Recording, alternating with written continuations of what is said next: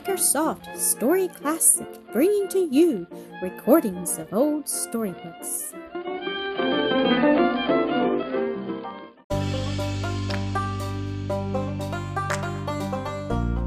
Mildred Keith, Episode 12. The neighbors were very kind, coming in with offers of assistance in nursing the sick, bringing dainties to tempt their appetites, encouraging them with the assurance that they were but sharing the common lot. Almost everybody expected a chill about once in 2 or 3 weeks, especially this time of year, and they weren't often disappointed and thought themselves fortunate if they could stop at one paroxysm till the week came around again. Quinine would generally stop it, and when people had a long siege of the ague, they often got used to it so far as to manage to keep up and about their work, if not at all times, at least between the chills, which as a general thing came only every other day. Indeed, it was no unusual thing for them to feel quite bright and well on the intermediate day. The Lightcaps were not a whit behind the others in these little acts of kindness. Rhoda Jane forgot her envy of Mildred on learning that she was sick and seemed to have lost her relish for food. One morning, Miss Stanhope, who was getting breakfast, was favored with an early call from Miss Lightcap. She appeared at the open kitchen door, basket in hand, and marched in without stopping to knock. "I heard Miss Mildred was sick and couldn't eat nothing," she said, "and I knowed you hadn't no garden sass o' your own, so I fetched over some tomats. We have a lot this year, real splendid big ones, and there ain't nothing tastes better when you're getting over the agur than tomats. Just you cut 'em up with vinegar and pepper and salt, and if she don't say they're first-rate eating, I'm mistaken, that's all." "Thank you, you're very kind, Miss Nightcap," said Aunt Wealthy, looking so pleased and grateful that the girl could not take the misnomer as an intentional insult. "Pshaw," she said, "it's nothing. We've plenty of 'em." Having emptied her basket upon the table, she was starting for the door, but looked back. "Say, do you want a girl?" "Yes, indeed, if we can get one that's worth anything. Well, Celestia Ann Hunsinger told me she wouldn't mind coming here for a little, 'cause she wants money to get new clothes." "What sort of a girl is she?" "Pretty high-strung and spunky, but some punkins for work." "Thank you. I'll tell Mrs. Keith about it and send you word directly after breakfast." "All right. I guess she'll come if you want her." She was scarcely gone when the door at the foot of the stairs opened and Mildred's pale face appeared. "Aunt Wealthy, it is too bad to see you at work here. Let me get breakfast. I do think I can. The children are dressing each other. Mother has the baby and won't let me do anything up there."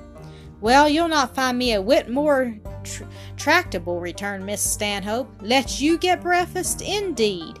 I'd be worse than a brute if I did. Go into the sitting room and lie down on the lounge," she continued, taking up one of the finest tomatoes and beginning to divest it of its skin, "and I'll bring you something presently that I really hope will taste good to you. That Miss Heavycap brought you a present. She's not over-refined, but good-hearted, I think, in spite of her rude ways and rough talk." "Yes, they had been very kind and neighborly," Mildred said. "Auntie, let me skin those tomatoes. Child, you look ready to drop." "Do I?" smiling faintly. "Well, I'll sit down to it. I really can't let you do everything. How fine and large these are! Are they what Rhoda Jane brought?" "Yes, for your breakfast. I hope you'll relish them, and the corn pone I have in the oven, too." "See here, haven't I learned how?" cried Rupert exultingly, stepping in at the open door and holding up a foaming bucket of milk. "Viney never persuaded old Sucky to give us so much." "It's beautiful," said Aunt Wealthy, taking it from him with a congratulatory smile. "I'll strain it at once before the cream begins to rise. I'll carry the pans down cellar, and what more can I do, Auntie? You may draw the butter up out of the well presently when breakfast is quite ready, and let it down again when the meal's over.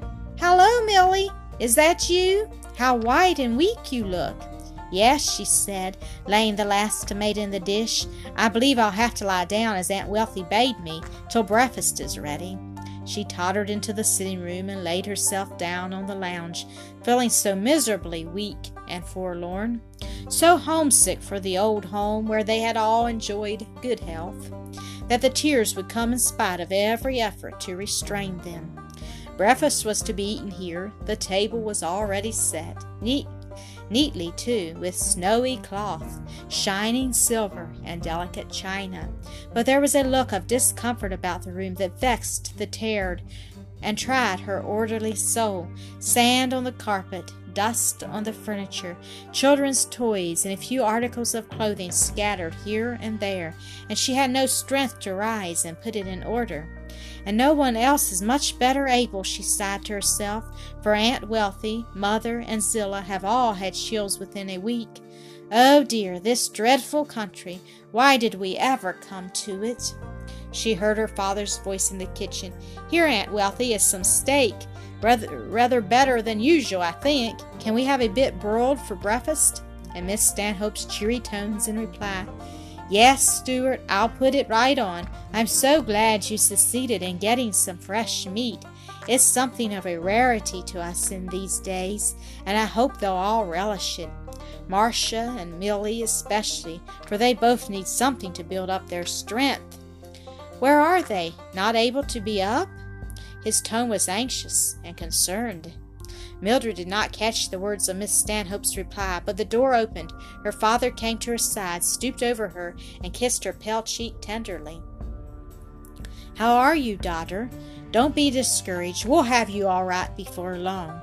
"Oh, father, I'm so out of heart," she sobbed, raising herself to put her arms around his neck and lay her head on his shoulder.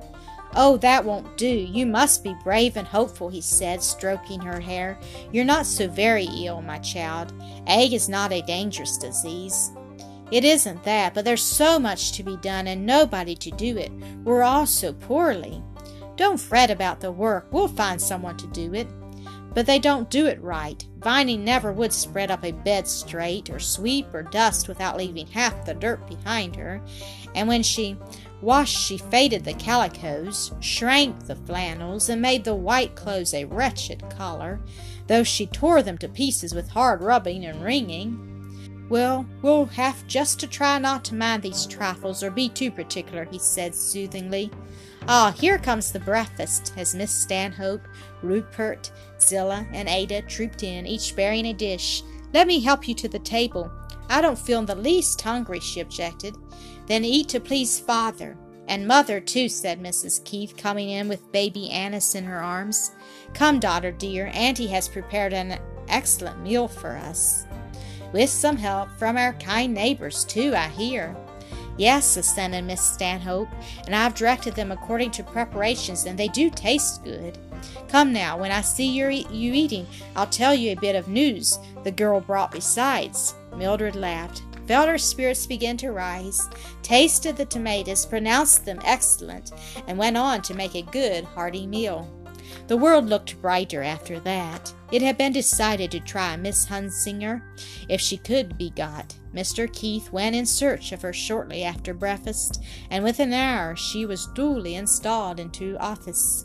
She was a tall, strong woman, with a large proportion of bone and muscle, ditto of self-conceit and impudence united to uncommon energy and decision, and a faculty for turning off a great amount of work, doing it thoroughly well, too. At first she seemed a great improvement upon Viney, and Mildred's heart rejoiced in a complete sweeping, dusting, and setting to rights of the whole house. The children had been sent out to play in the shade of the sapling grove, while Mrs. Keith superintended the operations of the new help, and Miss Stanhope and Mildred in the parlor busied themselves, the one with the week's mending for the family, the other over her sometime neglected studies. "She's a real new broom, is my Celestia Ann," said Mrs. Keith, coming cheerily in. "Leaves no dirty corners or cobwebs, no wrinkles in sheets or spreads."